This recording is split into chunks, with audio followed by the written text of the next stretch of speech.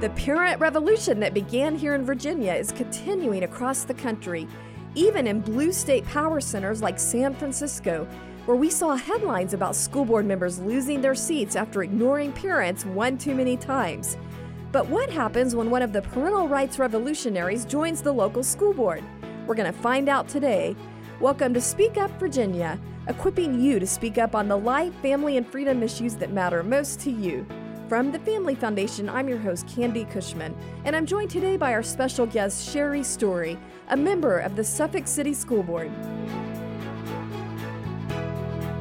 Well, welcome, Sherry. We're thrilled to have you with us today, and we are looking forward to hearing your story. I just realized that your last name is Story, so literally we're going to hear your story.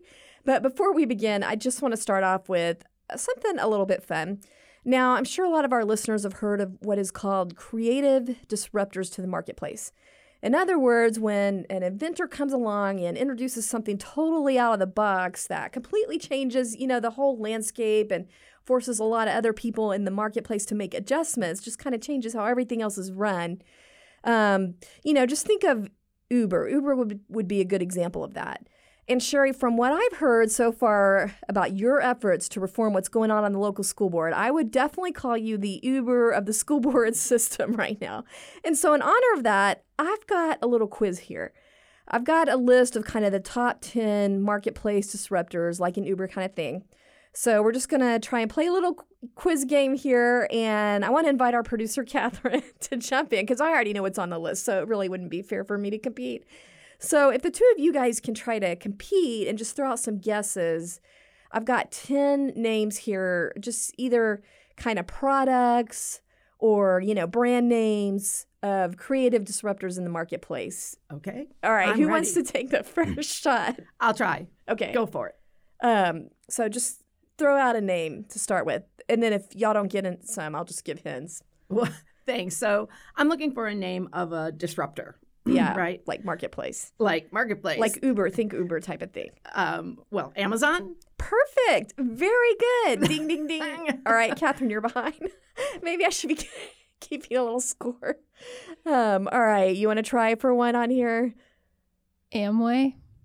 Amway's a good thought. Well, that's going a little, I'm a little more modern. Okay. Sport Okay. clips. All right. Wow. Good. Okay. Let me give a hint. Something that disrupted the video industry. YouTube. Netflix. Perfect. Oh. And I think I saw that Netflix is one of the only companies kind of standing up to China right now. So that's pretty good. yeah, that's interesting. That's surprising. How about cryptocurrency? Wow, you are bringing it, Sherry. Tesla. That's on my, yeah. Yes, definitely the electric car thing. Okay, one more. How about military tactics? Military. Well, the new space part of our military, there's a new going to space kind of branch of the military, right? Yeah. Can you think of something, Catherine? Military, like new tools that kind of... The Drones. Humvee. Yes! Drums. All right. Drones. Drones. That All makes right. a lot more Ding, sense ding, than ding. drums. All right. We'll go ahead. I think Sherry pretty much stumped you. I'm sorry to say. That's okay. I had no hope coming in here. Technically, as the younger generation, I think, I don't know, I think maybe you should have won, so I don't know. Do you have anything to say to the... Well, all of those things, because they're modern, are not disruptors to me. I wasn't used to taxis for Uber. Yeah. Netflix has been around since I was a kid. I mean, of course, at first it was mail-in, but, Okay. that That is a fair defense. Even though you, as the younger person, picked the oldest thing, Amway. I was just trying to think about... That's because I'm from Michigan. And we were built on Amway. She's good at defending herself, isn't she? She had some fair ones Yeah, there. Right. that's fair. She had some fair defenses. All right, well, getting into the serious stuff today, first, I just want to introduce you, Sherry, a little bit more to our audience. You're a proud mom and a grandmother, and you're in your 4th year as a Suffolk City School Board member.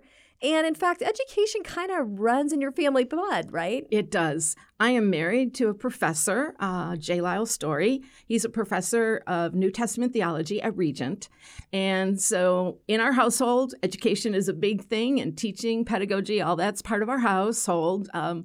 Talking and just sharing back and forth. Your mom was a teacher and you were a teacher. Yes, I was a teacher for 25 years and my mom for 40 years. So education has always been a big part of our family. And you spent a big part of your teaching in the Suffolk City. I did. Right? In the Suffolk City schools. I taught at Kings Park High School, and I taught the IB and AP biology classes there. Now, we got to mention, you just told me that you have 13 grandkids. I do have 13 grandchildren. I think that's pretty impressive. I know, ranging from ages to 16 to about 2, and they're wonderful. They're all located here on the East Coast, so we're blessed, all within about 5 hours of us.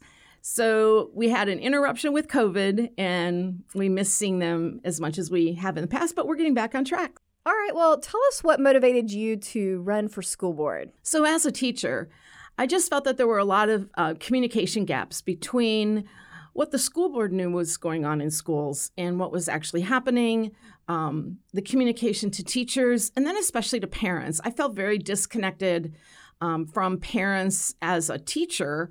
I never saw the parental interaction that I would have liked to have seen at the school board level. So I just wanted to sort of get to know all about that. And finances was a big part of it. Where were finances? Why were they not filtering down into the classroom? So I decided to run for school board when I retired. So I retired in May, and I was on the school board the following January. Wow. Now, you were telling me as a teacher, you ran into the problem of not having enough resources in the classroom. Like, is that kind of what first got you thinking, where's all this money going? It is. You know, I saw millions of dollars that were passed from the city down to the schools, but yet it seemed that classrooms were always short money. And it's a mystery of why the classrooms are not fully funded when the budget is fully funded. Yeah. So that's a disconnect. And what were you and other teachers you know having to do to make up for that? Well, we end up spending our own money. And if you're in a resource area like STEM or art, the sciences, you end up spending quite a bit of your own money. I know elementary school teachers do as well. So there's this real disconnect. And I think parents, they pay a lot of taxes, and then they end up supplying all these supplies to the classroom as well. Teachers are always asking. So it was a problem to me, and I wanted to run for school board and just try to see what was all going on there. Now, what kind of flipped that switch in your head to go from teacher for 25 years to I'm going to actually get on the board? It's like, what kind of flipped that switch in your mind? I think it was just seeing that the same people were on the board year after year after year. It had just become a kind of a dinosaur repetition. And I felt that some new blood was needed. And so that's really what made me run. And I ran on transparency. I ran on accountability for something new. All right. So fast forward, how did you actually set about trying to accomplish more transparency, more accountability? Well, the biggest thing is I ended up going a route I did not know I was going to travel. It was a new road. And the fact that I realized that many of our meetings seemed to be closed and not open. And that introduced me to FOIA. And that's where I became the disruptor and the rebel, I guess, which is Freedom of Information Act. Correct. The Freedom of Information Act. I felt that there were meetings going on that even I, as a board member, did not know about, let alone parents. And this is public. And so being a public school system, I felt that they should all be open and very transparent. And when you're transparent, then you're held to accountability. So that sort of started me on this road of looking at the FOIA law and realizing that the open meeting portion of that law, we were having a problem maintaining what the law required. Yeah, and we've seen this open meeting issue. I think there's a lawsuit right now in Loudon for them violating, saying that they're violating the open meetings. Yes, there is. Albemarle, I know the parents have been very frustrated because most of their meetings, if not all, were happening virtually, and they had this very selective system on who actually got to testify online. It's kind of like the Wizard of Oz behind the curtain, and who deciding in some mysterious way who's speaking to the board. So I know parents around the state have been hugely frustrated with that. But you really took aggressive action to change that. So you were explaining you filed this Freedom of Information Act, which I found was interesting because I thought Freedom of Information Acts were primarily or only for, paper records or email records. Right. But you were explaining to me you can file a Freedom of Information Act to have the meetings opened up. Yes. So the Freedom of Information Act requires all meetings to be open. And there are exceptions. The act actually just gives the exceptions. Otherwise, it wants all meetings open. And so that's where I started. I realized that we were having some meetings that were not open and not transparent to the public. So I filed a lawsuit against my own school board. Wow. So you filed a Freedom of Information Act and a lawsuit against your own school board, though you were part of the school board. Yes, it was awkward, and it's been awkward ever since. That's sort of an understatement. But yes, I have filed 2 of them, as a matter of fact, when they don't comply with all the exceptions and they don't comply with the requirements of open meetings. So did they resist the FOIAs and then you had to file a lawsuit? Is that why did the lawsuit come into play? So it's mostly just I communicated to them several times that I felt we weren't following the open meeting rules. And then I got such resistance that I felt the only way that I could have them comply was to file a FOIA lawsuit. So you have had a little bit of a victory so far with the lawsuits, right? I have. I've won at the circuit court level. And then one, they decided not to follow through, but did award me my fees, which is part of a FOIA claim lawsuit. And the other one, the very first one, they decided to appeal parts of it. And on the open meeting part, I won on that one again. So does that mean they had to go back and have an open meeting, or are we still waiting for that? No, it just is more forward-looking. Yes. And so don't do this behavior again because it is a violation. And so it looks forward and tells a board or a public entity, in the future, you must comply with the regulations for an open meeting. That's awesome, Sherry. So you've made a permanent difference. Yes. Through your willingness to be bold, stir things up a little bit. Right. Wow. Now, you didn't stop there. You're also involved in a recall effort? Well, I'm not personally, but that got the parents interested because a lot of money was spent defending what really they should have been doing in the beginning. Yeah. And so in order to defend it, they've had to pay lawyer fees on their end, but then when I win and have a substantial win, then they have to pay my lawyer fees as well. Yeah. So there's been a lot of money spent and diverted from what should be going towards students and teachers and classrooms, which is why I got on.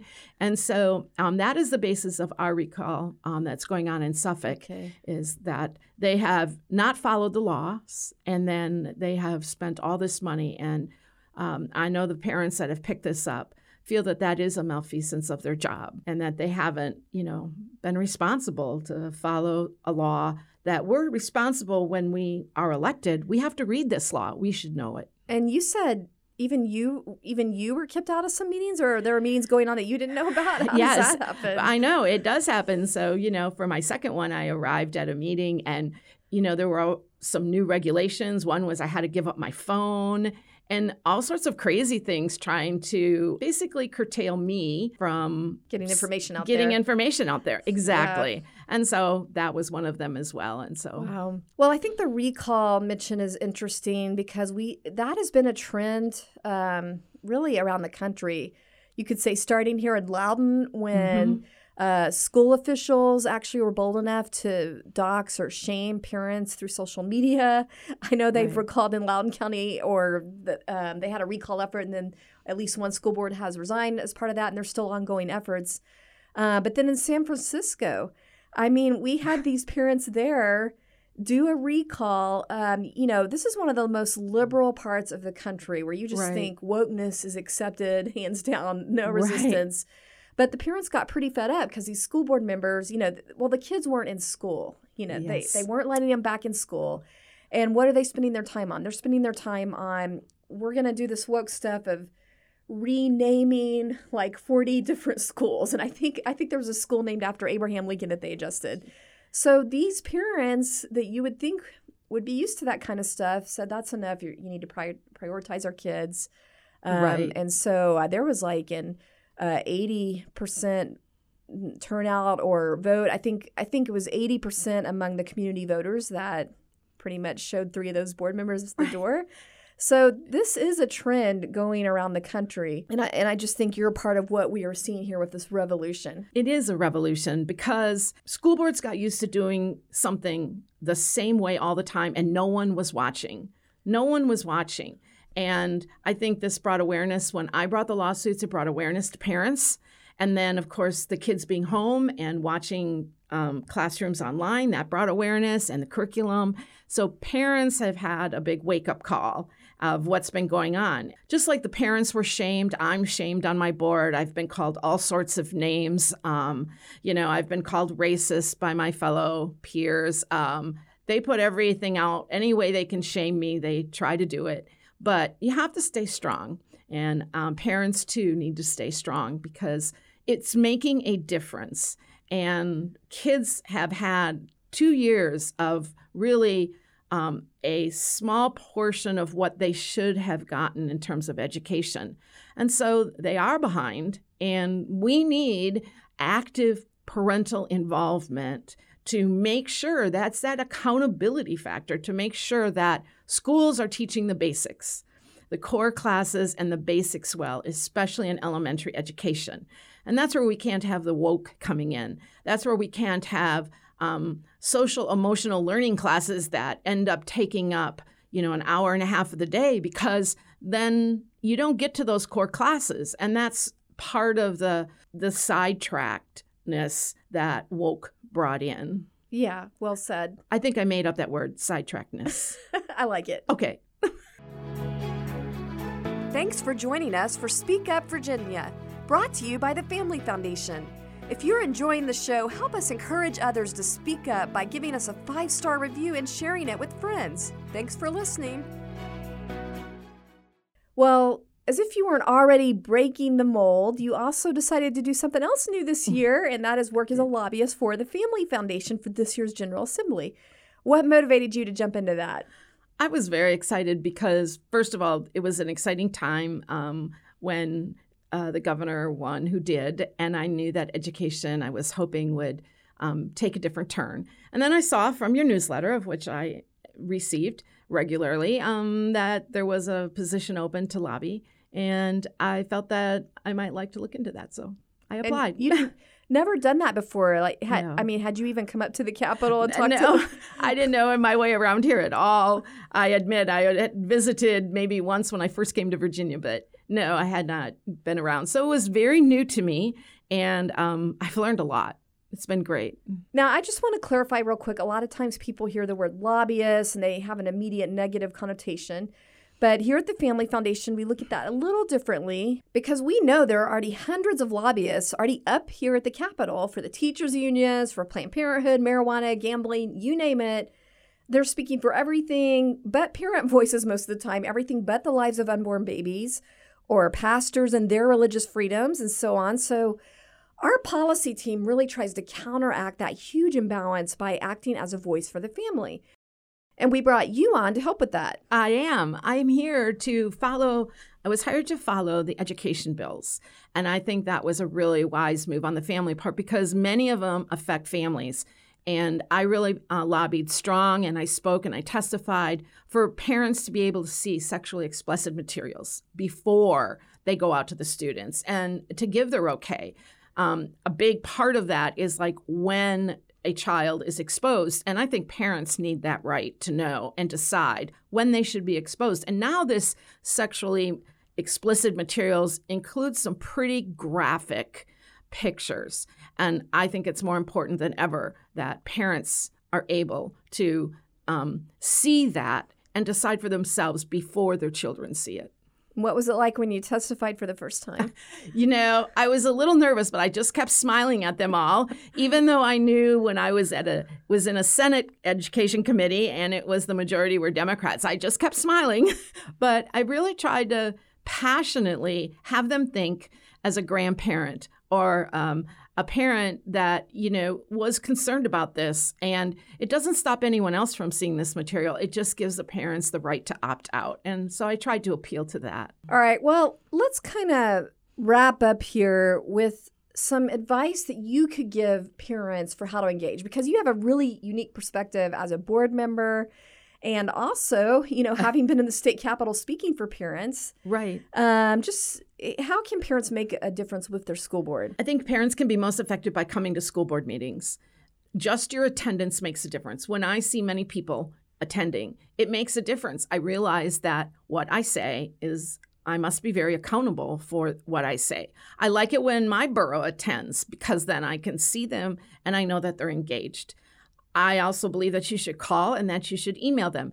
I would like to see more parents write short editorials or opinion pieces in the local newspapers. I think that's important as well. What would your advice be to parents that might be a little intimidated by that, by the idea of writing a little piece? Right. I think do it as a group. Form a group. You could use a Bible study group or a group that gets together for something else and then put together, write a piece and all sign it. And then everyone has a part in it and you don't have to stand out totally alone. I think those kind of group things are very impactful and I don't see them very often. Yeah. Well, so when they do happen, they make a huge difference on the school board members because they're so rare. Right. They're so rare. You get a letter that's got 20 signatures on it. That some effort has gone into that and it makes a difference. Yeah. All right. I know you said you have a new mission in life now after all these experiences, and that's that you really want to be involved in training people that could run for school board. I would like to see more training for people that are running for school board, especially with conservative values. That is missing. And I think the Family Foundation could play a very unique role in helping candidates prepare to be a school board member. And I would love to be involved in that kind of work. Well, we do have a candidate training coming up that the Family Foundation is doing that would be excellent for people listening to this. If you're interested in being a candidate or you know someone who is, and it's not just for school board candidates, it's for any kind of candidate, state candidate office that you'd be interested in running for. But it's on March 25th and 26th, and you can register for it at familyfoundation.org/candidate. That's familyfoundation.org/candidate. But I just want to emphasize, Sherry, that school board members, they're kind of where it's at right now culturally. It's kind of such a time as this moment. I mean, if school board members also have a good chance of going up to higher offices, right? Yes. Yes. What are your thoughts on why that is such a significant office to run for? School board is local, and you can have the greatest impact by running for a seat that's local. And you can affect your city. You can affect the future generation there. It's a small wheel, and so one person and one voice can have a big impact in that small wheel locally. But if you multiply those small localities, you end up with a much greater impact across the region. So I really encourage parents with conservative values and who want to see public schools maintain some morality and good character building to please get involved. Yes, well said. All right, well, one final thought here, Sherry. What would your final encouragement be to parents? Parents, you're so important influencing your children. And they are away from you if you send them to public schools for many hours, so please be involved. You do have a responsibility to also give your input as to what they're seeing in schools. So please stay involved. Be aware of homework, curriculum. Be aware of what your child is seeing because they spend those hours away from you. And so know that you have this really unique ability to engage and stay local in your public school system. Do it. It's really important. Just do it. Just do it. Thanks for joining us for this week's Speak Up Virginia, brought to you by the Family Foundation. Visit us at familyfoundation.org. That's familyfoundation.org. See you next time, and don't forget, we are stronger when we speak together.